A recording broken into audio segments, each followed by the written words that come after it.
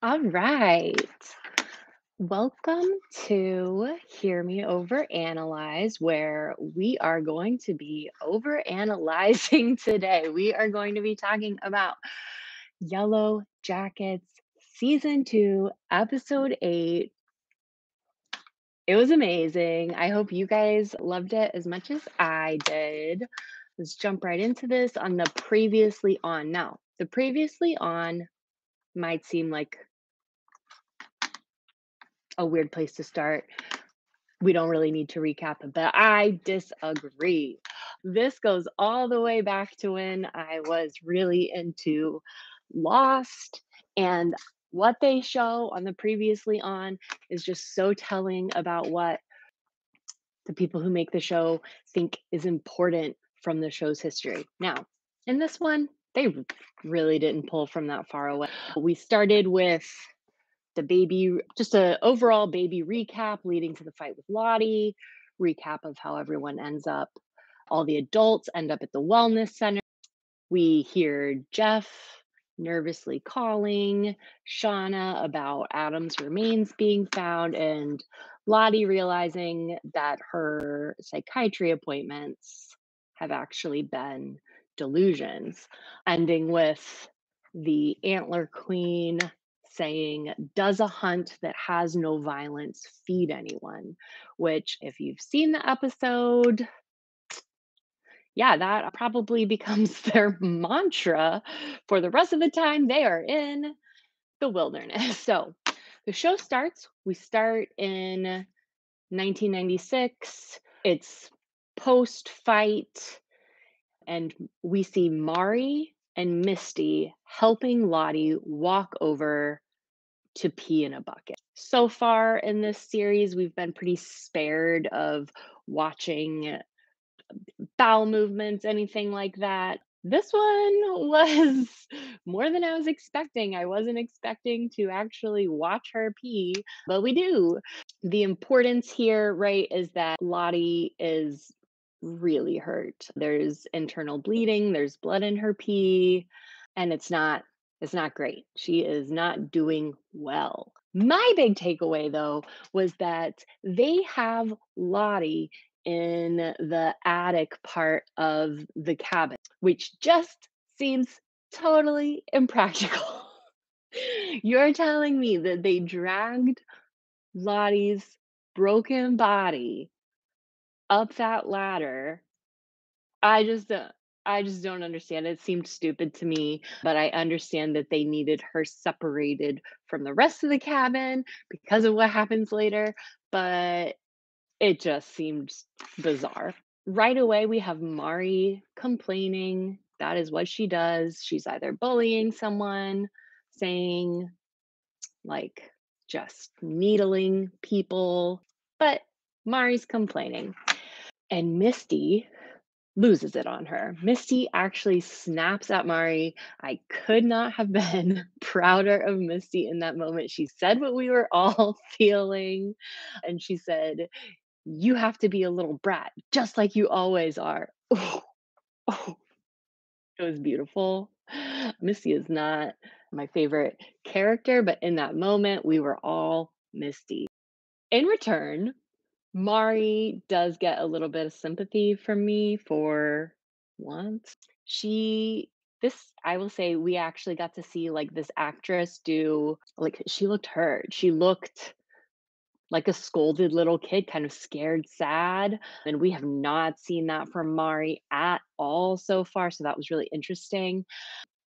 It's setting the stage for this idea of the girls being the pack. We knew this was coming, but we're finally getting to see it happen with Mari now kind of falling below Misty in that regard.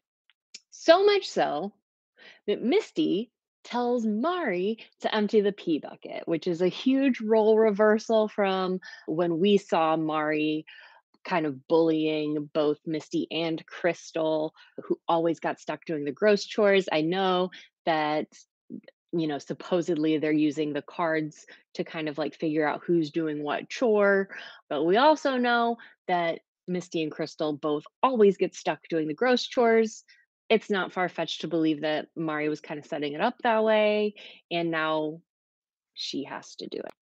So, we see Mari try to carry this gross bloody pea bucket down the ladder. She drops it, it goes everywhere, and we see Mari break down. We haven't really seen her break down up to this point before. We've only seen her kind of be cold. It was a weird breaking point for me personally. It seemed a little bit bizarre, but I guess everyone has their breaking point, and that was just hers. So that's where she starts to lose it. And I guess the point that they're making is that this is the point where everyone is starting to lose it pretty badly. Okay, moving on. Still 1996, Lottie does have some visions while she's lying up there in that attic that I don't know how they got her in. She does have some visions. Now, I had a theory about this that perhaps Lottie let Shauna beat her to that point because she wanted to spur the visions, was my theory. This could be wrong. I don't know. We eh, here's my take on it, okay? So I believe that because we saw Lottie have visions when she almost died in the competition, right? So her and Natalie were hunting, and when Lottie almost froze to death, that's where she went to the mall and Laura Lee, all of that stuff, right? I believe Lottie is trying to spur on more visions because she's not having any, and that is alarming her, I think. The reason I think that is because Lottie didn't seem to have any idea what was going on with Crystal, whether Crystal was alive, whether Crystal was dead, anything about it, anything. And we saw her have a lot of feelings, at least she verbalized, no, Javi's alive, I know Javi's alive, I know Javi's alive, I know Javi's alive. So, my theory is that she learned that near death experiences bring about those visions. We see that in the adult women later on. And I think that young Lottie maybe let Shauna take her to that point to spur on these visions. Well, she gets what she wants, I think, because we get a couple visions. I may have missed a couple, but I did try to pause on each one. Here's what I saw. The Queen of Hearts. We knew that was coming.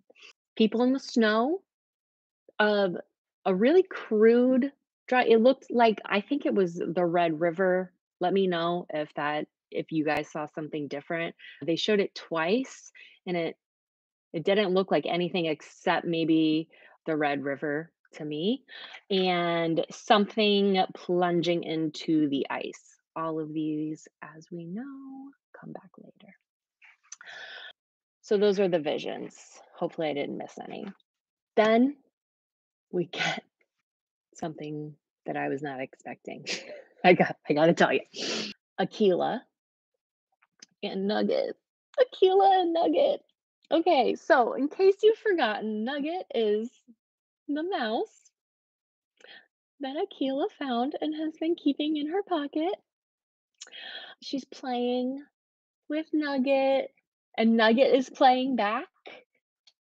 In this part, she talks, she's she's telling Nugget all the things that she is going to do with and for Nugget when they get out of there. She's saying, "You're going to meet my nephew. I'm going to build you this really cool cage where you're going to have tunnels. It's going to be so great."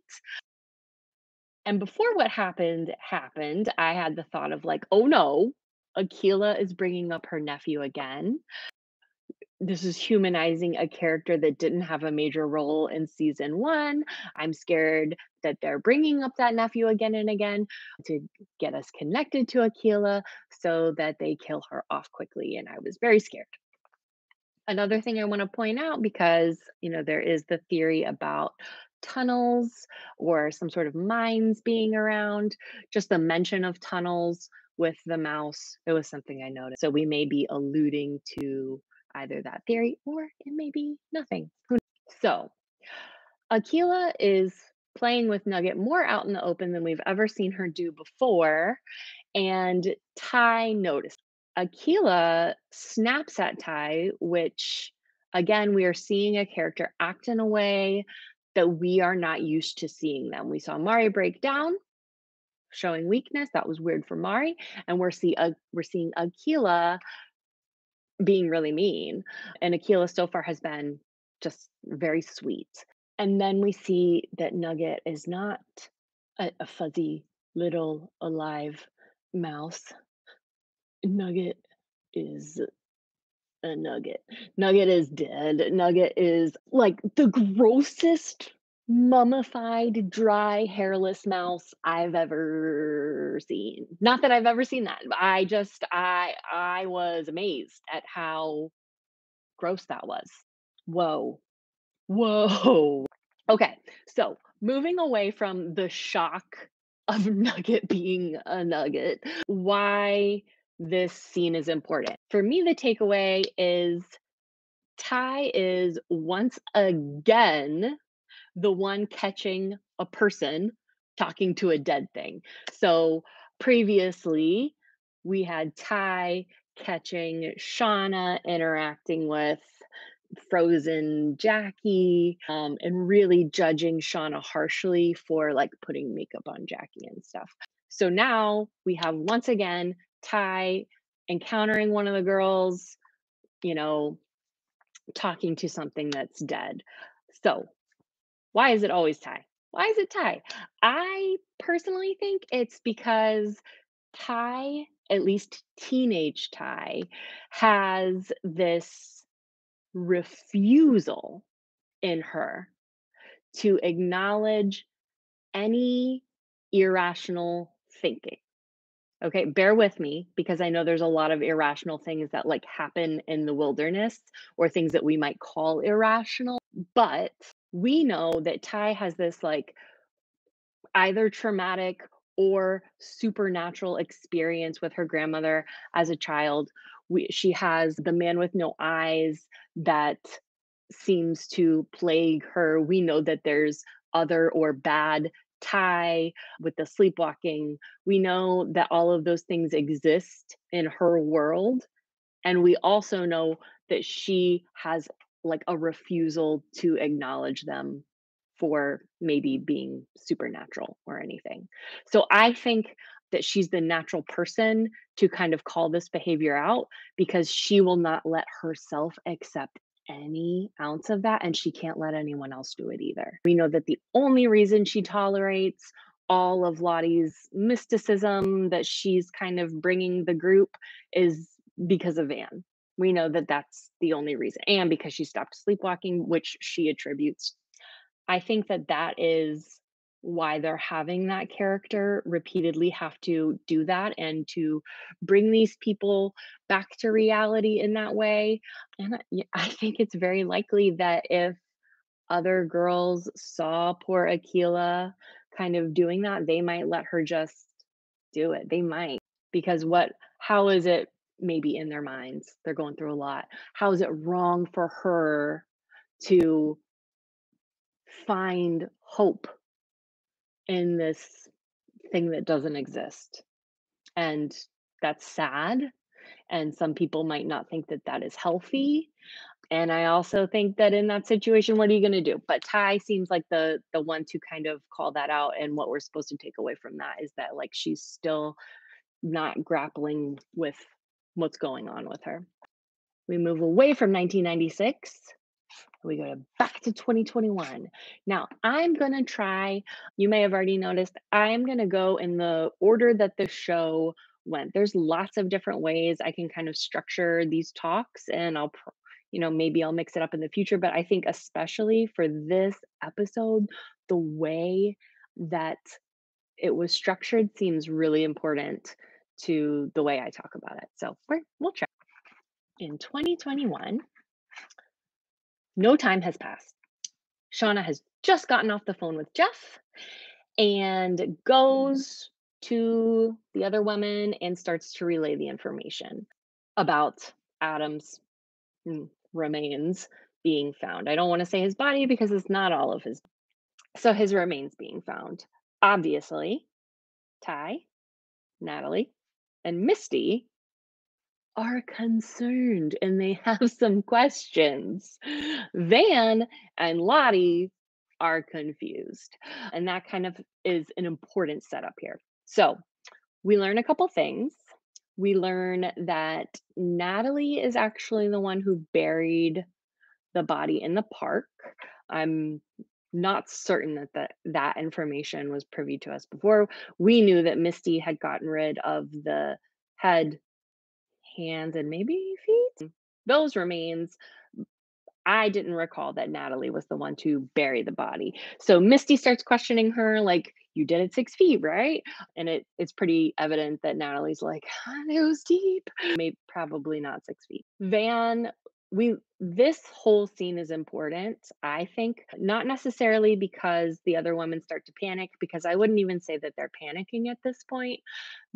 To me, I think that this scene is important because it's a big setup for a part of Van's personality that I'm not sure we've seen before. Van very quickly senses the weirdness of the situation, even though they try to explain it away of just like, oh, that's Shauna just lost a friend. That's really unfortunate. Van isn't here for any of that. Van is very quick to call Thaisa out on lying about the situation, and we see how Van handles that. Shauna decides that she is gonna go home to be with Jeff and Callie. Van, because no one will fill her in, takes Shauna's keys right out of her hand and throws them in the woods in the middle of the dark, forcing everyone to deal with the situation. It was pretty funny. I kind of love it.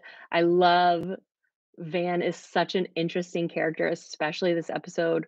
We get some, I'll say, darkness that we have not previously experienced with this character, but I still love her. Her forcing everyone to confront a situation. I guess I identify a little bit with that. It was good. I loved Van for that. We get the reminder that the women are unaware that Jeff, there's a couple things. They're unaware that Jeff knows about the murder, much less Callie. They're unaware that Jeff was actually the blackmailer, and they're unaware that Randy helped Jeff do that.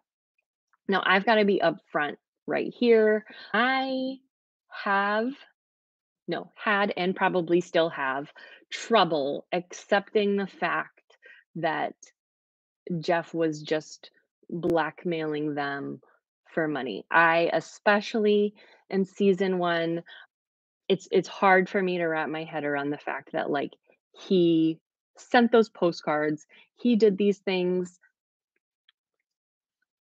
I know a lot of people are just like, Jeff is this innocent guy who made a stupid mistake, and you're probably right. I'm probably wrong, but I just feel like there is something more there, and I felt like I should be upfront about that because it might cloud the way I talk about Jeff, because he is this really funny dad character that I do love a lot, but I also just would not be surprised if there was more to his story. I don't know, probably not. So they're unaware of all of that. The women still believe that Adam it is the or was the blackmailer. We jump back to 1996, and there is a reason for that. We have Van kind of showing her true colors in 2021, forcing everyone to confront the situation. And then we jump back to 1996, and we're going to start seeing these characteristics in teen Van. So we start out, and teen Van is watching Ty, while Ty seems to be kind of in like a fugue state. Okay. We have seen adult Ty look at and interact other Ty or bad Ty, but we have not seen teenage Ty like have an out of body experience with that other being until now. So that we see that happening. Van is watching Thaisa go through this, and of course, teen bad or other Ty does the creepy smile that adult other Ty does sometimes, and it's very creepy and spooky, but she's actually talking to Van. So once Thaisa comes out of that fugue state, Van is obviously worried about her. And then we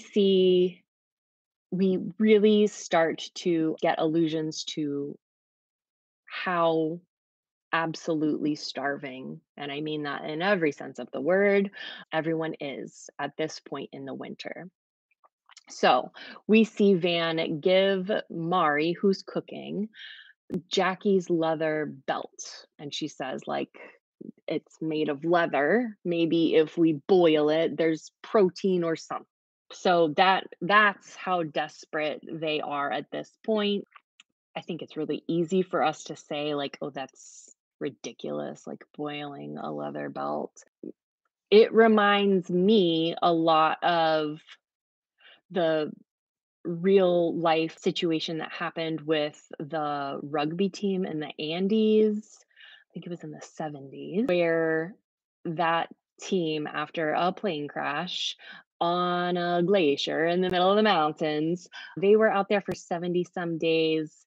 And I know that at some point they attempted to like eat parts of the plane, like, they tried to take, like, the cushions apart and stuff, and they actually tried to eat the plane, and that team did also eventually resort to cannibalism. I think that there is a lot of stuff that we are supposed to I would not be at all surprised if, like, aspects of Yellowjackets was inspired by real life events that happened to this rugby team. The difference here is that the rugby team only resorted to eating other people who had already died. That really creates a contrast with the Yellowjackets, who are going to start, I guess we should just call it hunting, right? I don't know what else to call it. And if that interests you at all, that rugby team, I saw something, I think 2020 is doing a special on them soon. So, I mean, there's tons of stuff out there already, but I just saw that I believe it's 2020 that's gonna do a new thing on that, and I'm wondering if it's because Yellow Jackets is happening and people have interest in this kind of thing. But yeah, that team had a lot of, unfortunately, team members who had passed away that were just kind of around, whereas these girls crashed in spring and buried all the bodies, and now the ground is frozen, so they don't have access like that. So we're gonna resort to some dark stuff. But so we're watching them like actively starve to death. Jen and Melissa express anger with Shauna for beating up Lottie.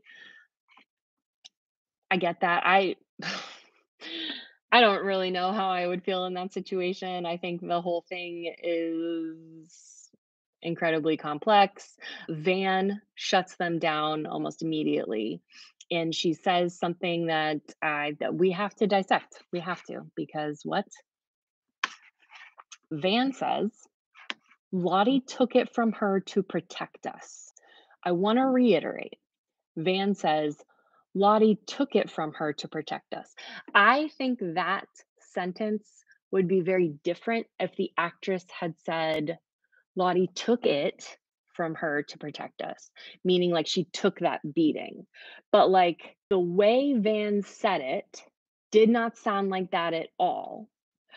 The way she said it made it seem like she was talking about something that was in Shauna that needed to come out, which is obviously like anger. And there's like a way to simplify this, but the way Van talked about it made me think that there was a lot more going on. The way Van talks about Shauna's anger, she talks about it like it's not Shauna. She talks about it. She calls it it, and that's not the only time that's going to happen this episode. So I think it's important to talk about. They're personifying something the same way they're talking about the woods, but they don't seem, or at least Van doesn't seem to be talking about like a supernatural element that is the woods and is also inside of Shauna and all of these things. It doesn't seem like one and the same.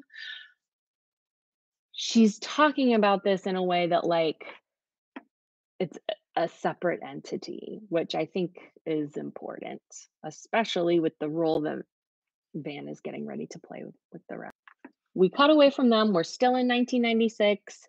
Natalie is sitting down next to Coach, and Natalie says, maybe Lottie dying wouldn't be the worst thing. Coach misinterprets what Natalie is saying, and he basically says, like, yeah, she's in a lot of pain. Maybe just like ending that pain isn't inherently negative. But Natalie clarifies that she thinks it would be a good thing because Lottie has changed the overall vibe of the group. Lottie has brought some spirituality, mysticism into the group that Natalie has been like very clear she is not into it. And so what Natalie is kind of saying here, while I don't want to, like, you know, agree with someone saying that a human life should end, I would never do that. What I will say is that Natalie's saying that, like, maybe if people stop all of this weird mysticism that's going on, we can try to, like, focus on real survival. Maybe we can figure out a plan. I don't like the direction. This feels cultish, is kind of what Natalie is saying. And instead, what Coach Ben hears is frustrating because Coach Ben responds with, sounds like you're jealous. And this is where I lost my mind. Coach Ben, I don't know if it's misogyny that's happening, whether it's ageism that's happening. I don't know what's going on with you, but basically, what you're saying to Natalie in that moment is you're a stupid little girl who wants to be popular. That means Lottie needs to die because I don't have what she has. So I'm just jealous. So she should probably die. What are are you serious? Like, I know you have been useless almost the entire time, but for you to just discount Natalie's completely valid concerns with starting a cult while they're stranded in the wilderness, I don't I don't know what to say to you. I don't know what to say to you, coach. Where have you been? You are the worst adult in the room. Natalie is much more of an adult. That I don't I'm I'm done with Coach Ben. I really have tried to care about this character. I am here for a man struggling with his homosexuality and the 90s and lack of acceptance. I am here for that, but I am not here for this. I'm not here for this. Natalie has helped keep this man alive. She is basically the only person that still speaks to him, which she does on occasion when she draws the map. Eh, jealous? Okay. So Natalie handled that better than I did. And she basically tries to present some evidence to him because he has not been present. He's just been moping in his room by himself as the only adult. So she tries to give him some facts that he may not have because he's been missing. So she says, even Javi's gone to the dark side. And then she explains that she saw Javi bowing to a symboled tree the other day. And I gotta tell you, that is pretty concerning. I know there is a huge debate around, is this supernatural?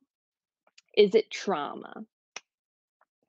Little things like the symbols still having been carved in the trees, Javi bowing to the symbol after being gone for so long. I'm still I'm obviously team both. All right. I think there's some supernatural. I don't know where those symbols came from. I don't know, like, what made the we saw the angle of the wind and the snow fall onto Jackie's corpse while it was burning so that it cooked her.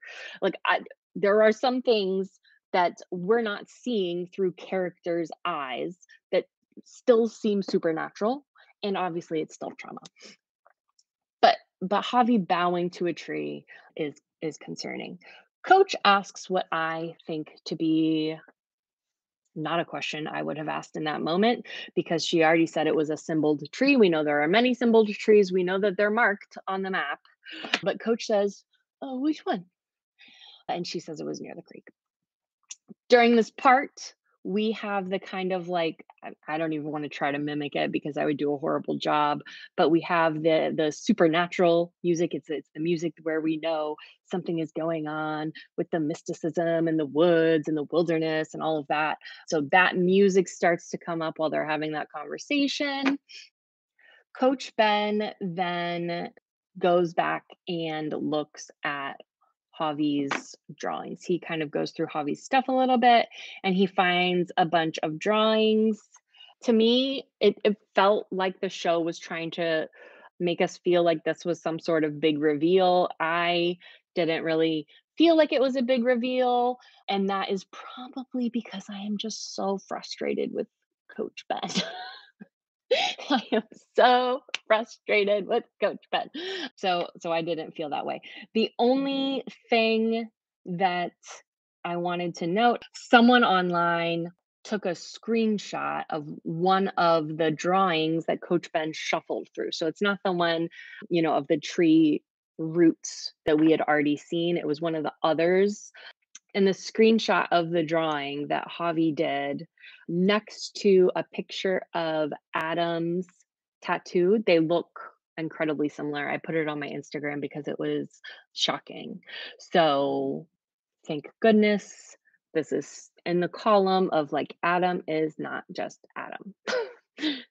So I wanted to point that out. Otherwise, Coach Ben rifles through Javi's stuff because all of a sudden he's nosy and wants to know what's going on, even though I'm very irritated with him. I'm just irritated with him. I'll get over it. No, I won't. I won't. We're still in 1996. Mari hears the dripping again. Not a whole lot happens here. Mari hears the dripping. Ty says, "So do I." Mari looks at the wall and she hallucinates. We're led to believe it's hallucinate, maybe it's supernatural, blood coming out of the wall. The only thing that I think is worth talking about in this part, unless I really missed something, which is totally possible, definitely comment and let me know if I did. But to me, the only thing that is really noteworthy in this moment is her screaming, "They're dead. They're dead. They're dead. They're dead." Who? Who? Who's dead? Who's they? Who is the they? Nobody asked. Nobody, just me. No, I'm sure other people did, but nobody on screen asked who's who's dead. The other people in the crash. We didn't see a whole lot of blood there, and that was months ago. Not that you should be over it. Obviously, lifelong trauma, but what? What? Who? Who's dead? Who? Whose blood did you think that was, Mari? Tell me. Okay, that was it though. Jump back to 2021. We have cops showing up at Shauna and Jeff's house. All right. They have a search warrant. They are going to go through everything. Kevin Tan tells Jeff, like, he openly tells Jeff that Shauna is officially a suspect in Adam's murder. I feel a little bit bad because I can't remember the character's name. I just in my brain, he's the creepy cop. He's the one with the mustache who was hanging out with Callie. And he can say that that was for his job all he wants. I think he's a creep. So from here on till the end of this, where I will try to go learn his name, he's creepy cop. We've got Kevin Tan and creepy cop. Creepy cop decides to be the one of all of the other police officers there to go and search Callie's room. It's really important for him to do that section of the house. Callie, good girl, is recording this encounter. Proud of her for that. And on camera, she is saying things that call him creepy because he is. But basically, on camera, like, she's still holding up her phone. There is a point where she puts it down, but when she is still holding it up, he basically says, like, "Oh, nice try getting to think my partner that we slept together." He says that while he knows Callie is filming him. I just could not like this person less. It frustrates me that he's right about who committed the murder because I just genuinely hate him. I just dislike him so incredibly. So, there's that. Kevin Tan is questioning Jeff at the kitchen table. Jeff asks about a lawyer. He's like, "Oh, do I need a lawyer?" It, like, word for word, exactly what Shauna said the first time Kevin Tan came by, and Kevin Tan fails me. He fails me because Kevin Tan says, "Oh, man, you and your wife keep asking for lawyers, man, that makes you look guilty. Looks like you're hiding something."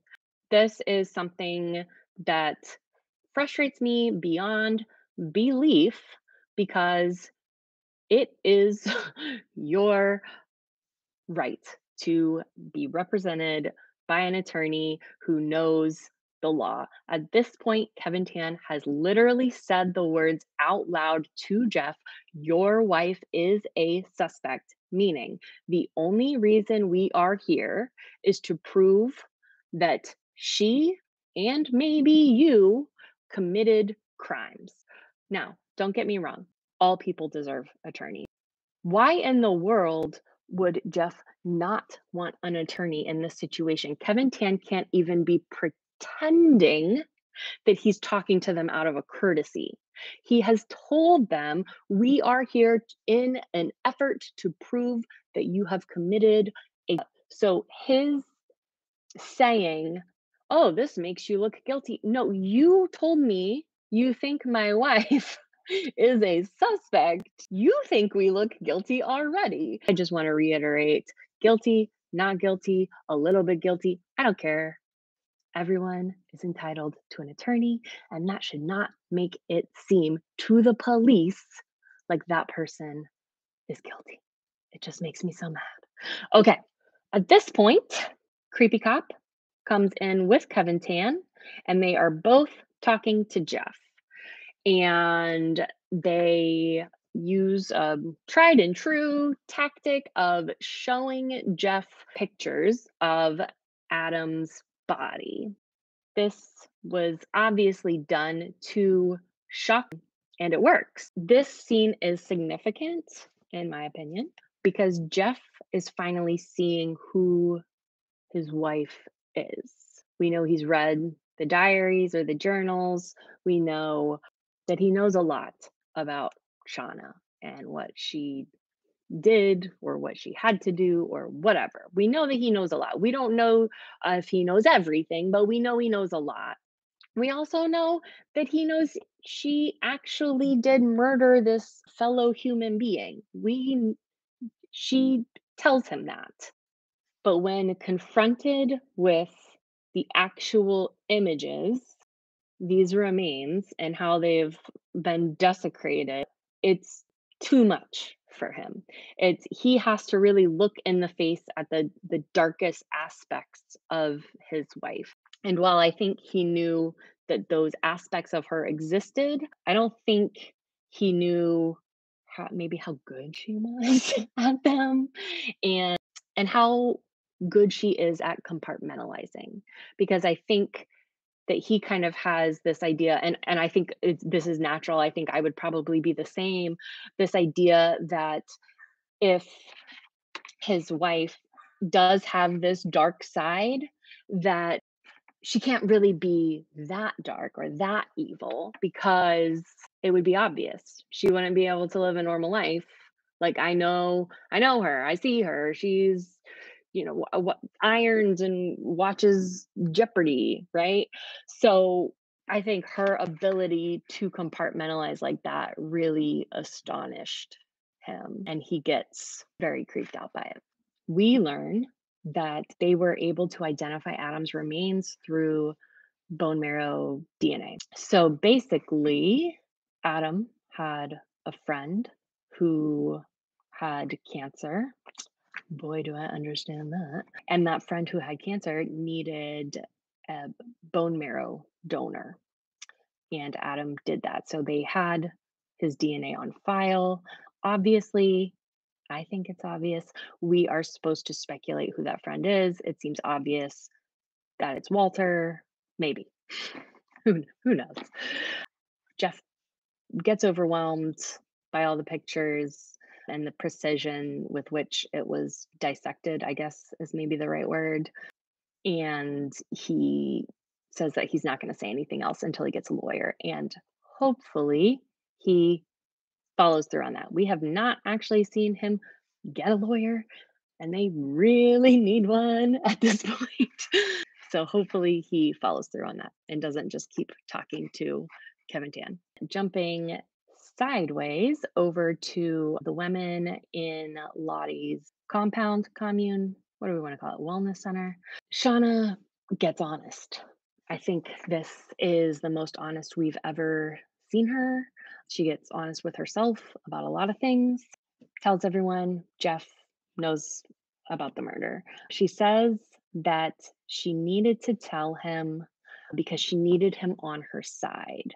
And Ty says something interesting. Ty says that we all want things that we can't have. And she says it very angrily. Everyone's very angry with Shauna. But Ty saying we all want things that we can't have, I think this is important because what we have seen with adult Ty is her getting what she wants. In season 1, we were led to believe that that, like, altar she made in her crawl space was to win the election. We see Ty getting what she wants a lot, and, kind of the measures her conscious or subconscious will go to get that. It's pretty hypocritical. Shauna implies that everyone there has secrets, and the reason that that is brought up is because we are reminded about Jessica Roberts. Little side thing about Jessica Roberts, very quickly, that I want to point out.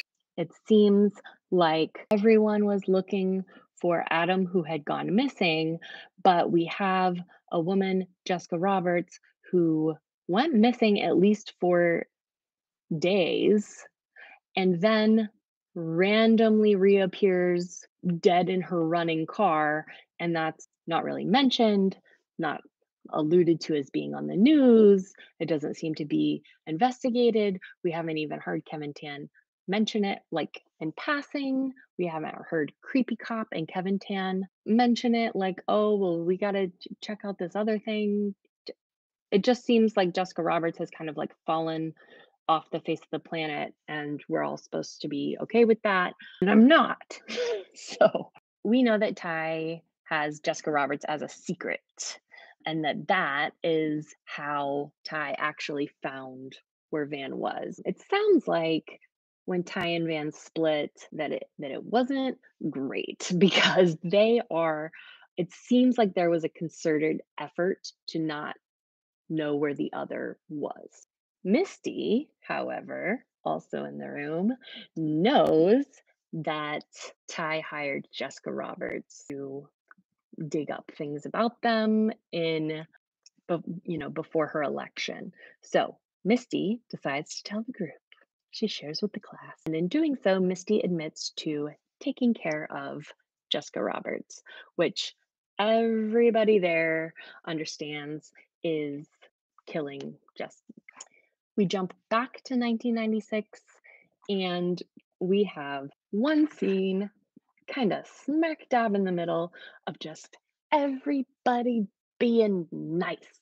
And I should have known that this was, you know, where everything was going to go wrong, right? Because everyone was being just a little too nice and a little too hopeful for a little too long. Misty checks in on Coach Ben. It was really sweet. It didn't seem creepy at all, which is a great growth for teenage Misty from season one. She seems genuinely concerned about Coach Ben's mental health. Natalie made Javi some gloves. They are of the fingerless variety, which I bring up that way because we had seen shots of some fingerless gloves poking up through some ice in teasers and stuff. It was a very sweet moment. Javi, still not speaking, seems very appreciative. Travis watches this interaction and he goes over and apologizes to Natalie for basically being a giant jerk to her. I understand him being upset that Natalie, in a way, like fake Javi's death, but it's pretty clear that Natalie did that in an effort to try to protect Travis based off of the information she had at the time. And it's just a really sweet moment. Don't worry, it's over. It's over. Here we go. Strap in, everybody. Lottie upstairs starts grabbing at her coat, just trying to get it off. Reminder, she is incapacitated, internal bleeding. She has some sort of infection. She is not doing well, and she's grabbing at her coat. So, this leads us to believe like her infection is getting worse. She's got this fever. It's bad. Lottie says to Misty, "If I die, don't waste my body." I think that cannibalism is the least interesting part of that. I feel like more than anything, this is showing Lottie feeling out of touch with the supernatural side. We have spent basically all of season two watching Lottie feel really in touch with either the wilderness or her delusions, depending on what you believe for teen Lottie. To me, this shows her feeling really out of control and really out of touch with that because she doesn't know. She doesn't seem to know what's going to happen. She doesn't have this blind faith of like, the wilderness will heal me or the wilderness will take me. She doesn't seem to have strong feelings either way. That's interesting to me. So, to me, that is more interesting than the proposed cannibalism because in a situation like that, I think most people would say, like, if I am already dead, please keep surviving. We're still in 1996, and I'm about to just get upset about Coach Ben again. I just can't. I just can't with this man. Coach Ben seems to be trying to copy the map that Natalie has made, and he's trying to make like a small scale hand drawn map. And it's very clear that he wants to go find where Javi went. And this makes me really mad. It just does. This makes me really angry. It's the middle of winter. There's probably 2, 3 feet of snow at the shallowest points of the snow. And I don't think that there is any way that you can spin Coach Ben on his crutches going out to find where Javi went as him doing a noble or important thing. I think this just encapsulates how incredibly selfish he is. If he was doing this with any good intent or any just not even he doesn't have it doesn't have to be like a self-sacrificial thing. I'm not saying you have to be a martyr to be a good person, but he's like it's so selfish. If he was doing this at all to help in any sort of rescue situation, he could tell Natalie what he thinks she should do. She doesn't buy into the mysticism, which is a column in the right direction of like trying to achieve something like this. A- And she's the only person who talks to him.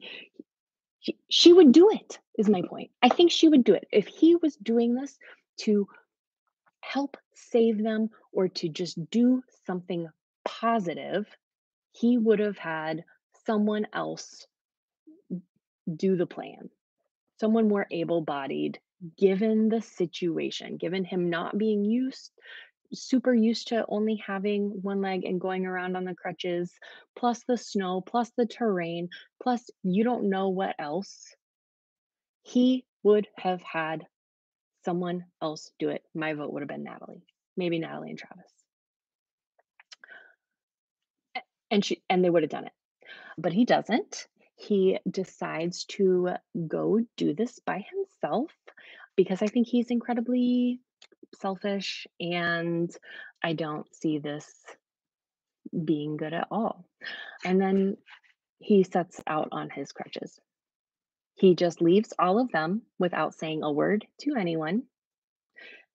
So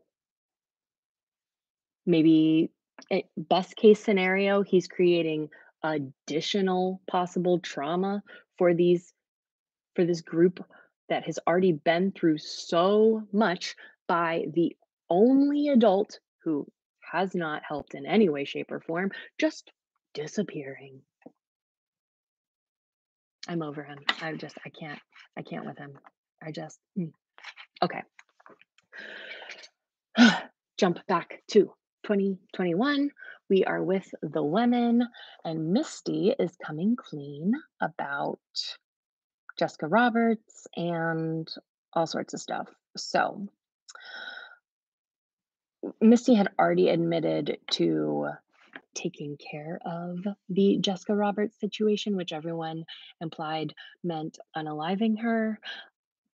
But Misty goes all in and she admits to the group that she held Jessica Roberts hostage in her basement. Now, that that was pretty bold of her. I've got a lot of theories about Misty that I think I will make just a separate video about. But basically, this is helping to confirm a lot of theories that I already had about Misty. She also admits to pretending to be the FBI when Randy Walsh was being questioned. And in this, she calls Walter her boyfriend, which was really disappointing. We know that Misty has a lot of attachment and boundary problems. It's the reason I say disappointing is because we saw teenage Misty be set straight with like expectations and attachment with Coach Ben in season one. And to me, it seems like she handled that relatively well. We don't see her still teenage Misty in the winter approaching Coach Ben with those same sort of feelings. It seems like she's kind of let that go. So it's really disappointing that 25 years later, Misty is still having these really intense attachment problems. But in doing this, in this conversation about Misty and Walter pretending to be the FBI while questioning Randy Walsh, trying to figure out where Natalie was, the group figures out that Jeff was actually the blackmailer. Oh no, Shauna. You thought the heat was off of you. You had Misty admitting to murders and holding people hostage in a dungeon in her basement. But nope, it's back on you, Shauna. It's back on you because her husband was the blackmailer. Like I said earlier, I just really struggle thinking that Jeff, first of all, didn't need a Jessica Roberts to hunt down all these women to send them postcards, then was he doesn't seem or he's not presenting himself like an evil person. So bringing up that trauma, using the symbol on the postcard seems really evil, especially when the postcards didn't even end up saying anything about blackmail. He did that all through text. It just seems like unnecessary. I just really feel like there's something else going on with Jeff here, but I'm probably wrong. All right, moving on. We get to this intense tense. Cut to the Walter. It was beautiful, guys. If you haven't watched it or if you were not paying attention during this scene, you need to go back. I'm sure I missed things, all right? I'm sure that I did. But I went through this scene frame by freaking frame because it was just beautiful, intense, just everything I wanted it to be. It was just so much. It was just great. So, what's going on with Walter is he is doing a puzzle, which, if you know me in my real life, you know I hate puzzles. So I was immediately like, Walter, I knew you were a puzzle person. So he's doing this giant puzzle and this like intense Scandinavian style home with these crazy windows. In the They do like a overhead shot of the puzzle. He doesn't have a ton of it done, but what I did see is I saw a ship and an astronaut. I do feel like they showed us these things on purpose. I don't know why they showed a ship and an astronaut, but that is what the bits of the puzzle that he had done. If you have theories about the ship and the astronaut, let me know. But more disturbing for me than the puzzles, this man is drinking. He he's alone in his home doing a puzzle, drinking milk out of a wine. Somebody call the police. It's not okay. So I guess I don't know what else to say about the milk in the wine glass, but it was just, and don't tell me it was like a white Russian. That's that's still just basically drinking milk. It's gross. It's gross. Out of a wine glass. Okay.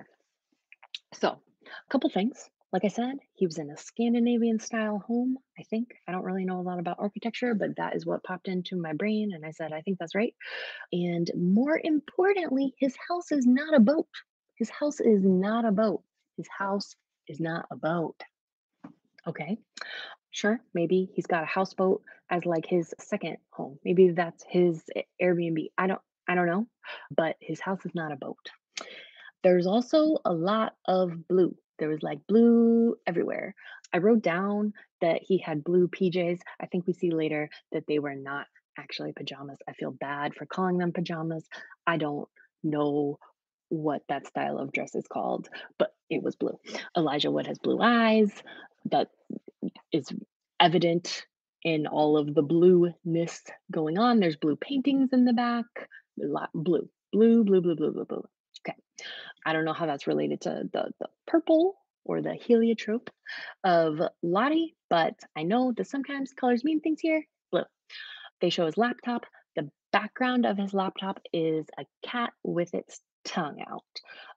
We've got Walter the cat chasing Misty or all of the women as the mouse. I don't know if we're going back to Nugget. Are they a mummified Nugget? I don't know. I don't know. I'm just giving you information. I'm over analyzing, right? That's what I do. So we've got the cat, the tongue out. I've never seen a cat put its tongue out the way that this particular picture had a cat tongue out, but it very much looked like the cat was sticking his tongue out at us in like a nanny nanny boo boo kind of way, a little bit, a little bit. That's what I noticed. Okay, then Walter gets notifications on his computer. He's sitting there doing his puzzle. He's got his laptop next to him. Some notifications pop up. I'm going to read them to you because, of course, I wrote them down. So, someone on the Citizen Detective site with the handle in the thick of it, so at in the thick of it, messages Walter and says, she's a literal, and then in all caps, man eater. Then at Sammy the Sleuth said, I knew it was her at putting the sick in forensics, which is Walter. You're the man. Then the last one was from at 33 underscore red herrings, plural, said, "Does anyone know where the case is going now?" So Walter gets on his computer. Why? What are all these people messaging me about? Oh my goodness, what's going on? And he sees all the articles about Adam's remains being found. So, a couple of things with people directly messaging Walter the way that they were, it seems like he was more than just interacting with people in general on a forum. It seems like he was working with some of these other individual sleuths and messaging them directly about his theory, because for someone to say she's a literal man eater, it seems like he has posed a theory, because the article doesn't say like, and here's our number one suspect. They seem to know who it was. That's something that stuck out to me. Another thing that sticks out to me is if you pause the screen when he is looking at the news, at the top, there are other article headlines, right? And one of them I didn't think mattered, given because that's not the one I wrote down. It'll probably be the one that matters. But there's one on the left-hand side that says that there's a storm coming and the governor has issued a severe weather warning. So I feel like this storm is going to play a part in next week's episode. But moving along with the plot, Walter reads the article, goes to the town in New Jersey. He types in like that fake town name, New Jersey Police Department, and he emails the police department. And he basically doesn't give them any information, but he says, I may have information. That was basically all the email said.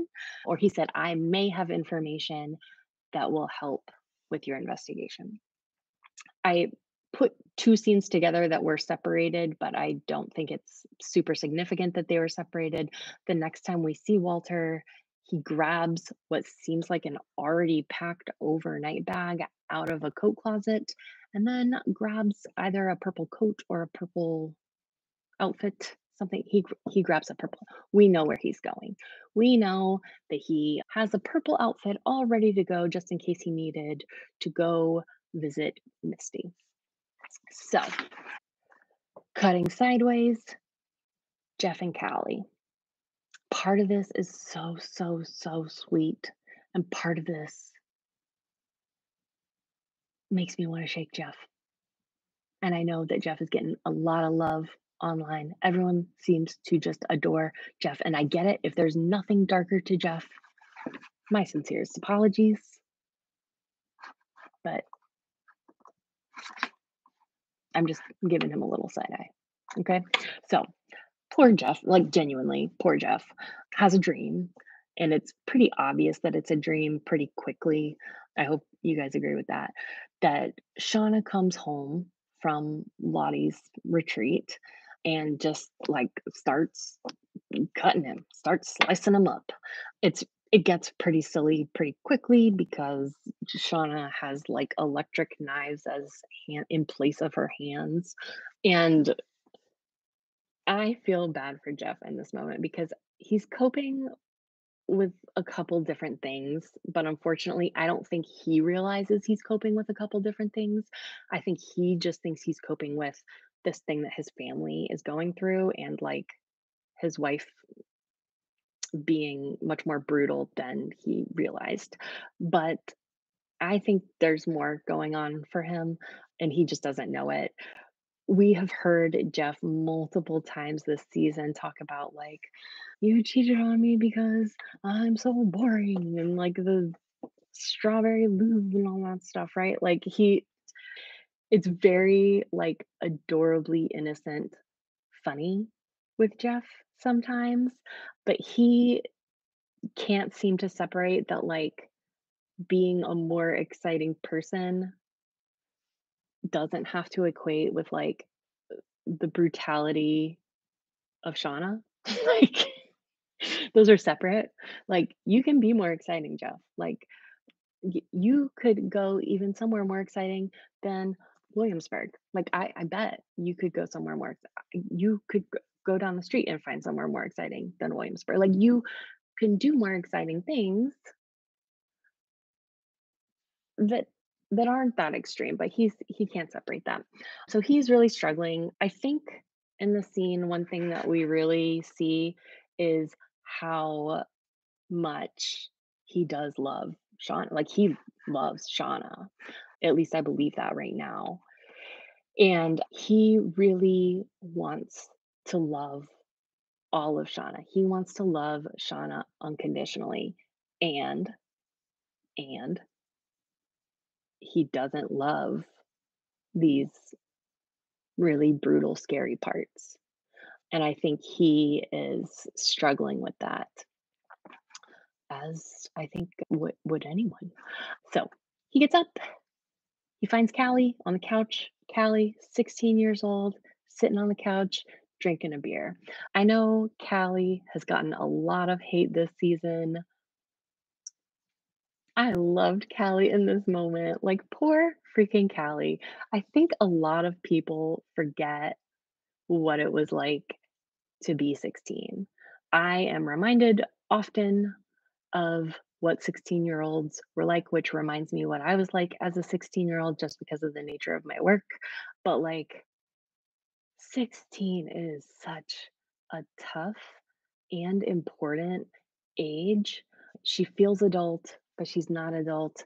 Her brain is literally not developed to be adult at all yet.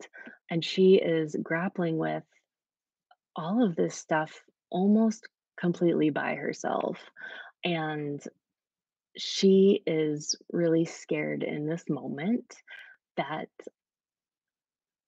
the brutal pieces of Shauna are like genetic characteristics that are passed down to Callie. And the entire reason that she's even worried about this, amongst all of the other trauma she's currently experiencing, are because the creepy cop put this in her mind, added to the list of reasons I can't stand him. Okay. Just traumatizing a 16-year-old for no reason.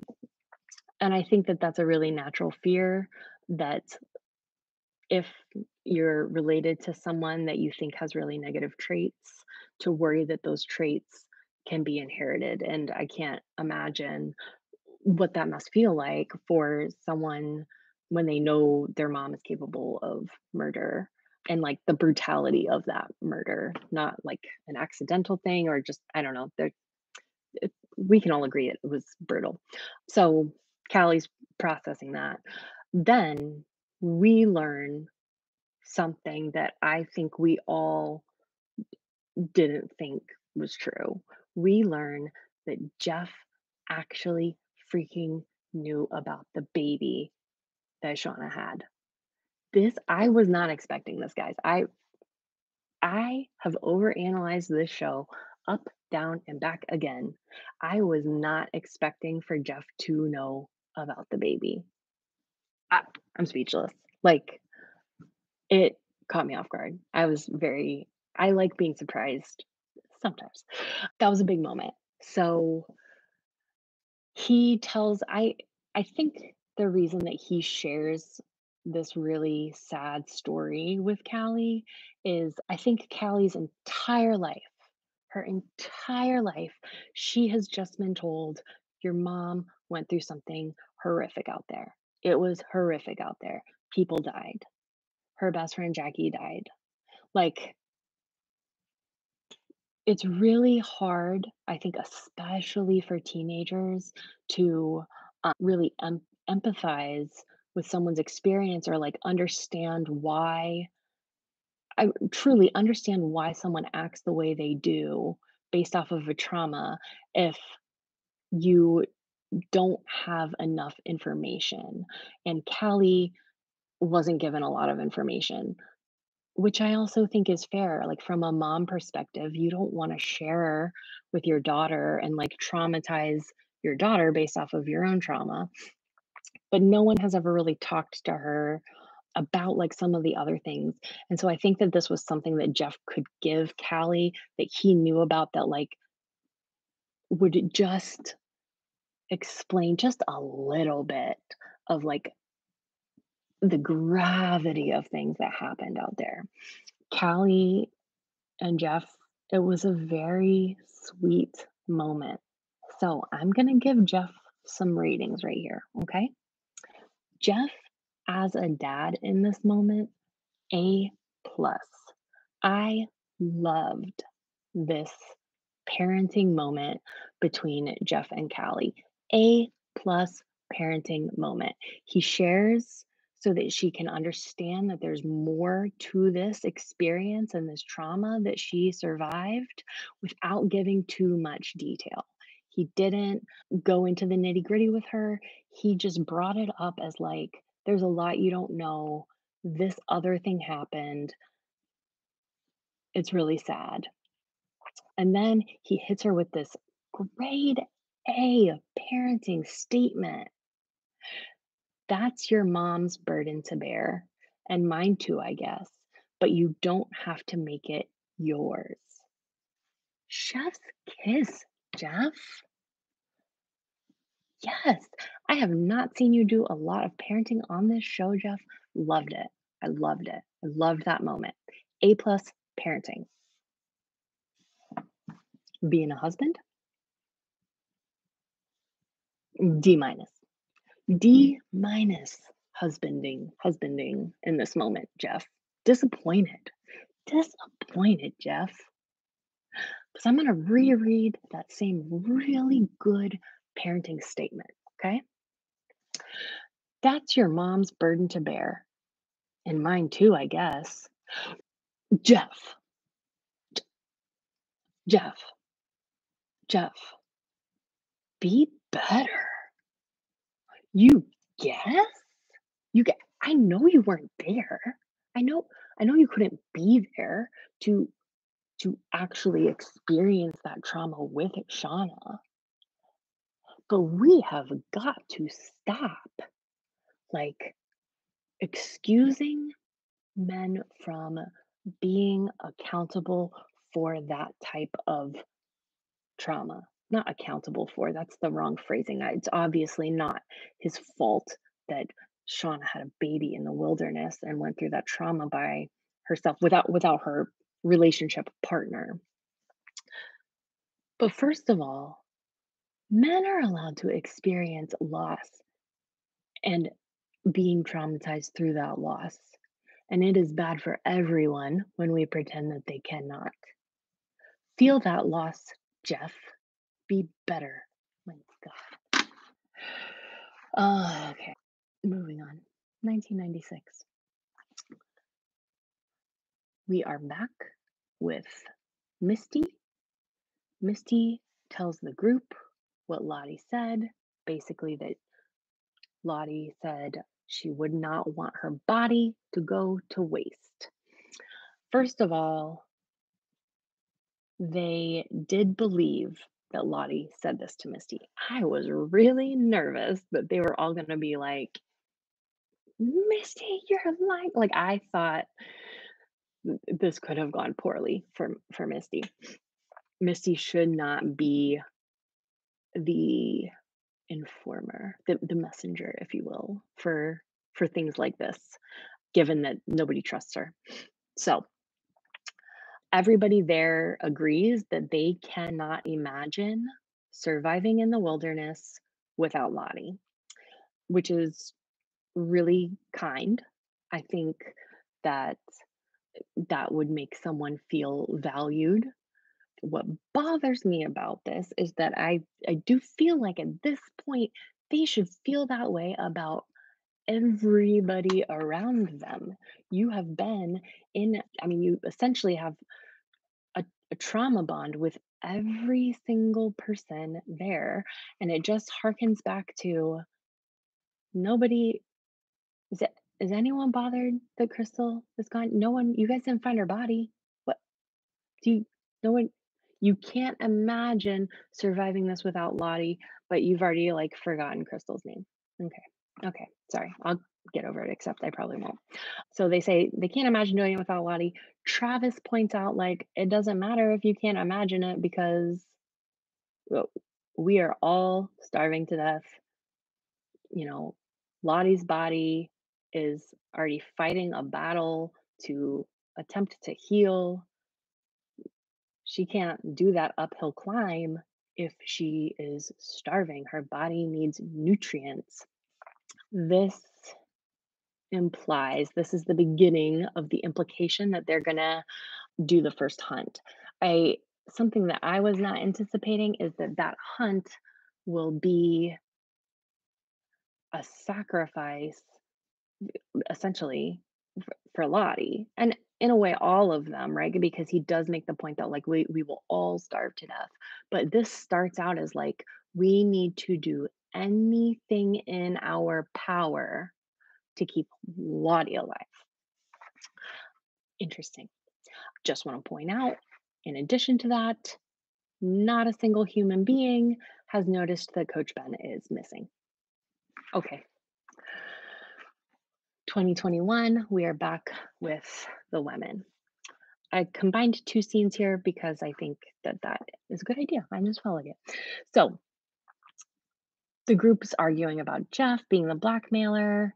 You get, I really got the sense in that moment, the way that they were arguing, it was so real. Like they did a very good job of having people argue and feeling stuck. You get the sense that these women are isolated from everyone else, even though they hate each other. They are stuck. Sorry, my dogs are barking. My apologies.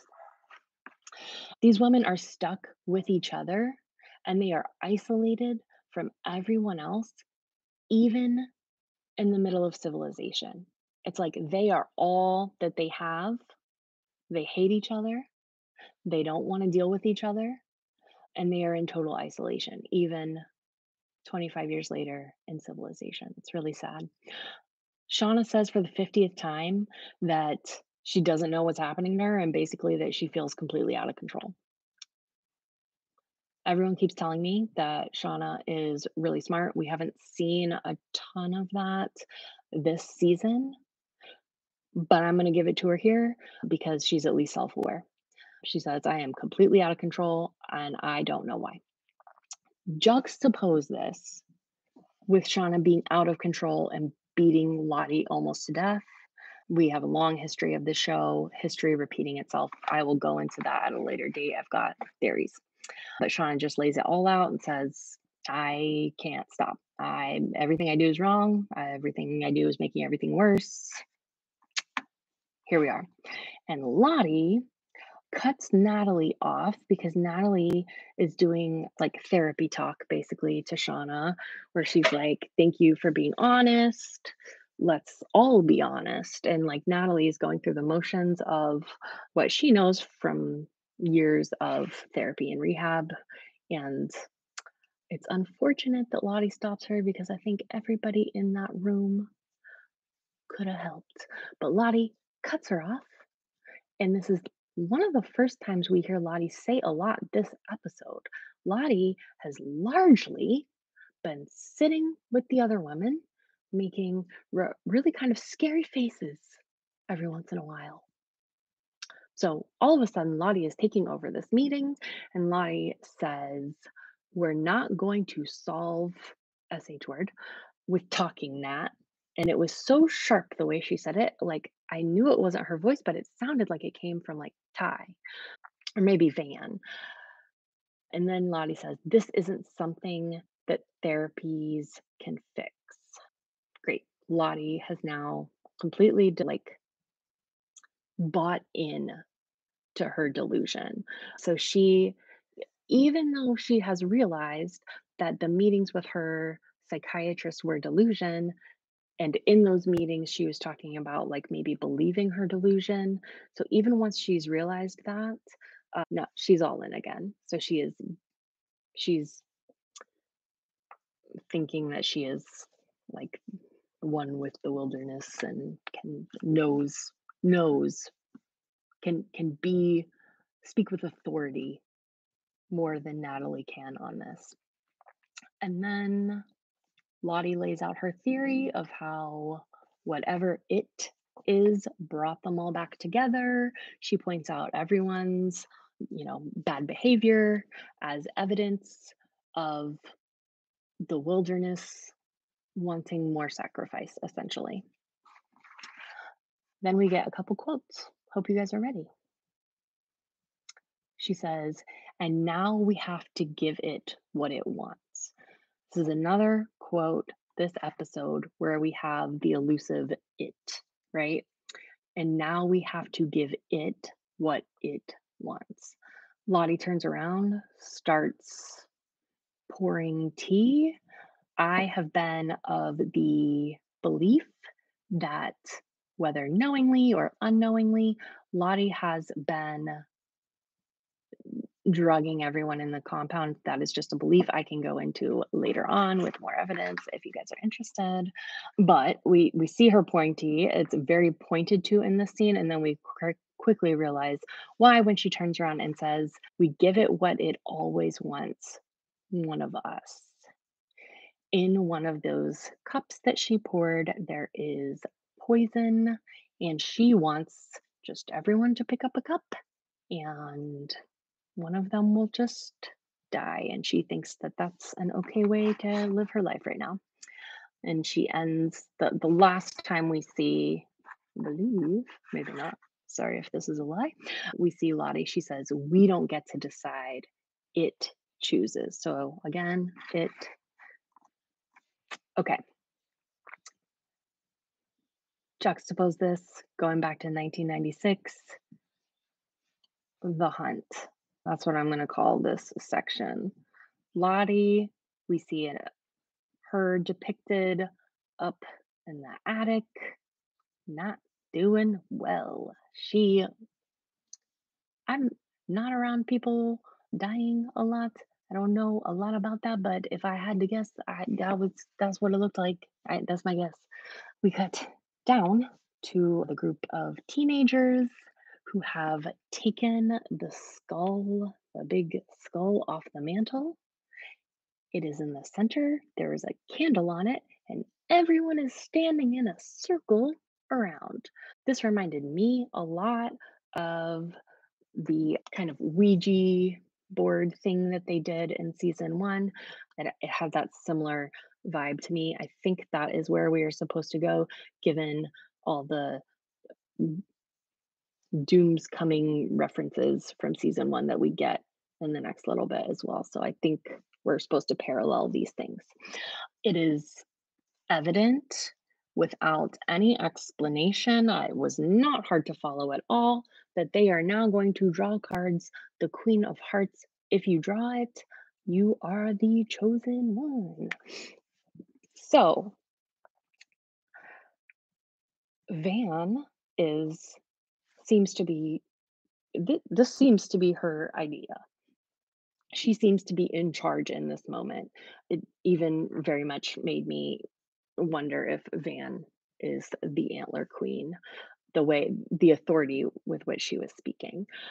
I am in the same boat as I'm assuming everyone else, where I thought that Jen or Melissa or Akila or Mari was going to pull the queen, and I was utterly shocked.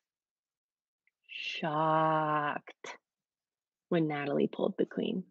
I could not believe it. Astonished. Another thing that I was just astonished by was how, okay, you collectively as a group or the wilderness or whatever it is has chosen someone as a sacrifice.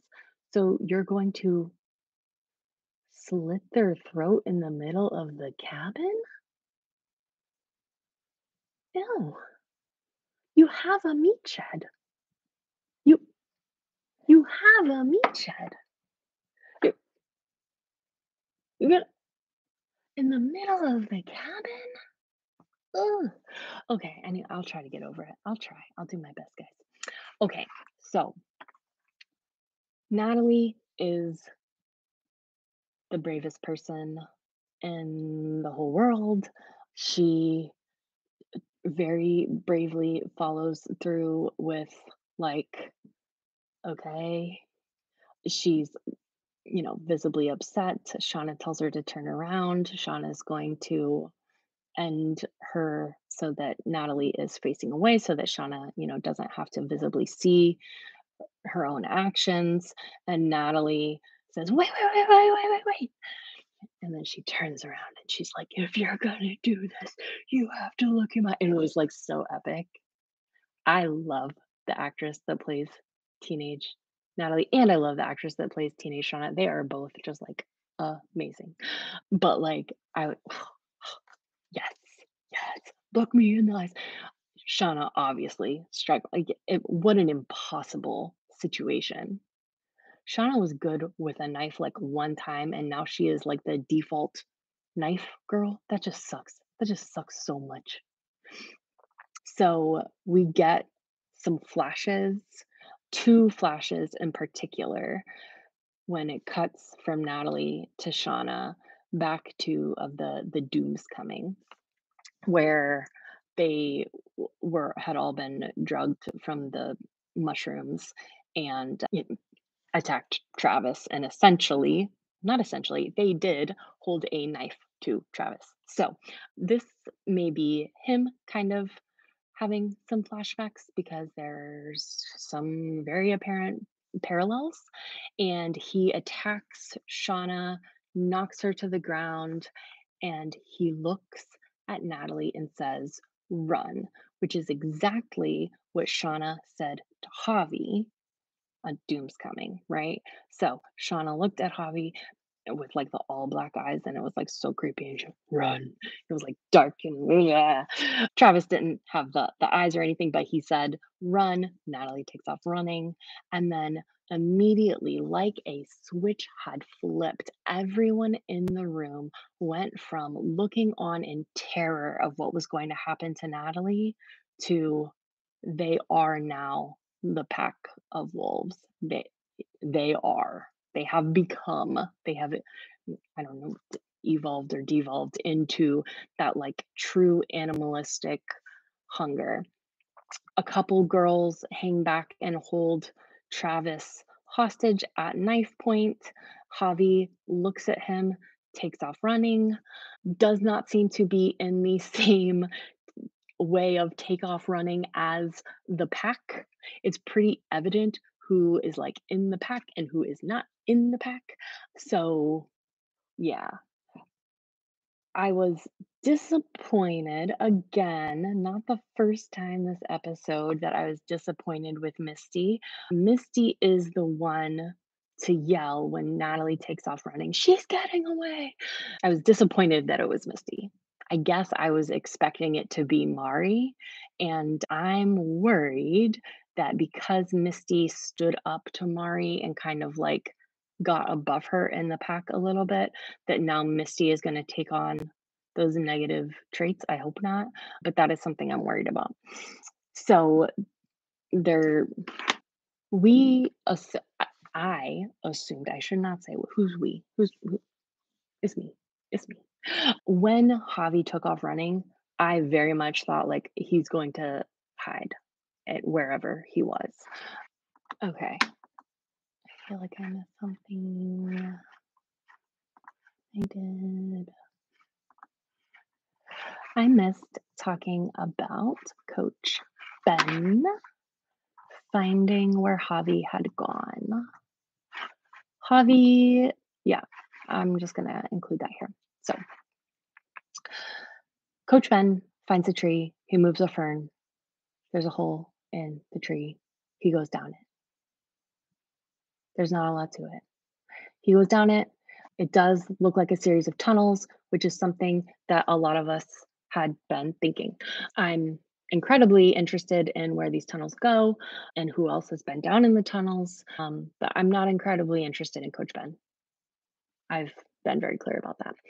So Coach Ben goes down there, he finds where a fire had been and presumably like small animal bones. And there's like a ton of the bones. Like someone had been eating small animal. I don't actually know. I'm not like a small animal bone expert, but that was my assumption. It looked like chicken bones is running.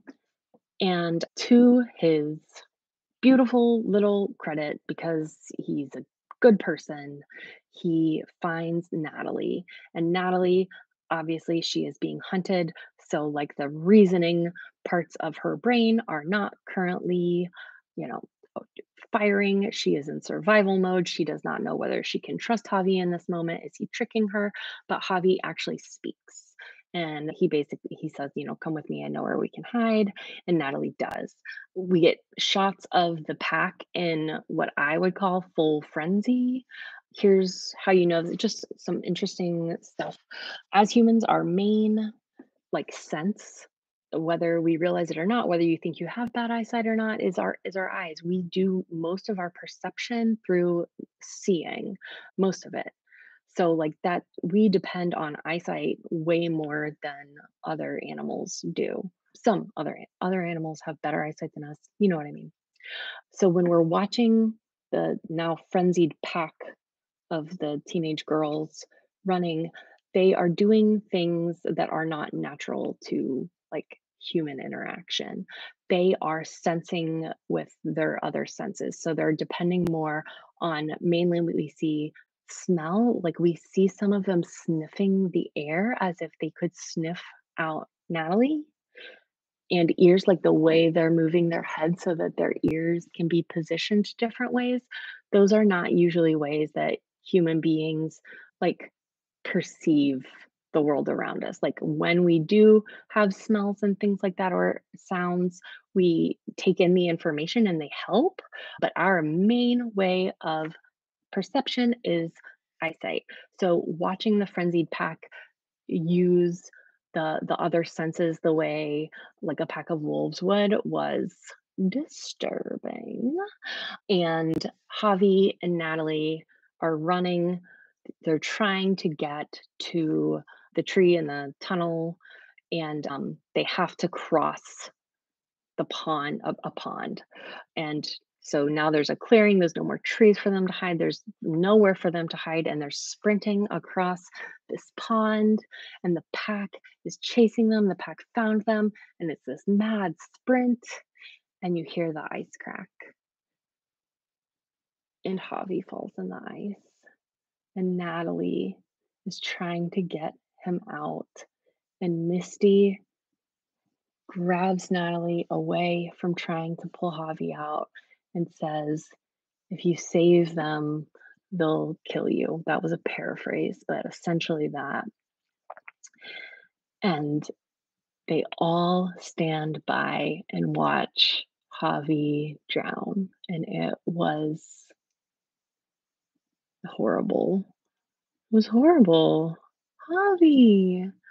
One of the worst parts, I think, was you think that they're gonna have a human like you think like, okay, this is like a group think model and that what now they're in this horrible situation where someone they care about is actively dying. They're gonna stop this. And they don't. They actively don't.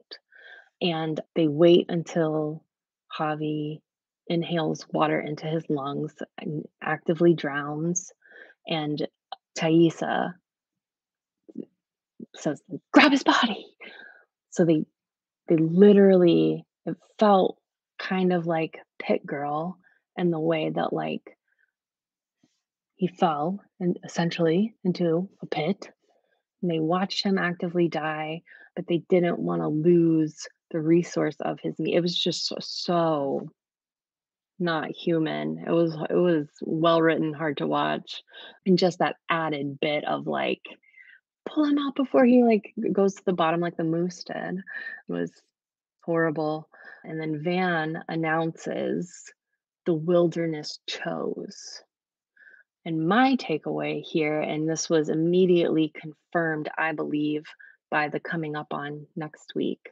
But in that moment, I did. You can believe me or not, I don't care. The girls are acting independently of Lottie. Okay, so like Lottie had no part in this. Lottie brought the mysticism and the like whatever sort of prayer and the mindfulness, whatever aspects that Lottie is bringing to the group and to the vibe that like Natalie noted. This is different. Lottie had no part in this, and the girls are doing this in the spirit of Lottie and in the spirit of that mysticism without the guidance of their guru. Lottie did not tell them to do this. She didn't imply that they should do this. She didn't motion that they should do this. She didn't even know they were doing this. And the girls are all attributing their actions to this belief system. And that's really dangerous. So that was the end of the episode. The coming up on, we see Misty filling Lottie in, and it doesn't seem like she's cool with what's going on. So that kind of solidified that belief that I had. Adult Shauna says we have to do it the way we used to, and Natalie's not cool with that. Walter and Jeff are in a scene together where there's apparently a body. Walter says, like, "You wanna help me with this body?" I'm assuming it's not like a human body. Like, that's gotta be some sort of, like, funny scene because it's so weird.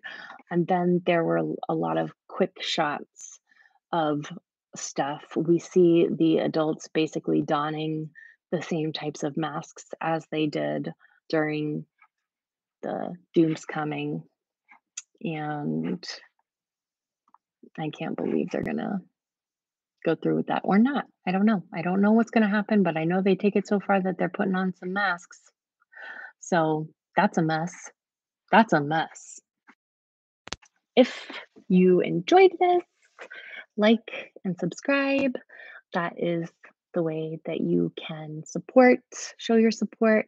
You can follow me on Instagram.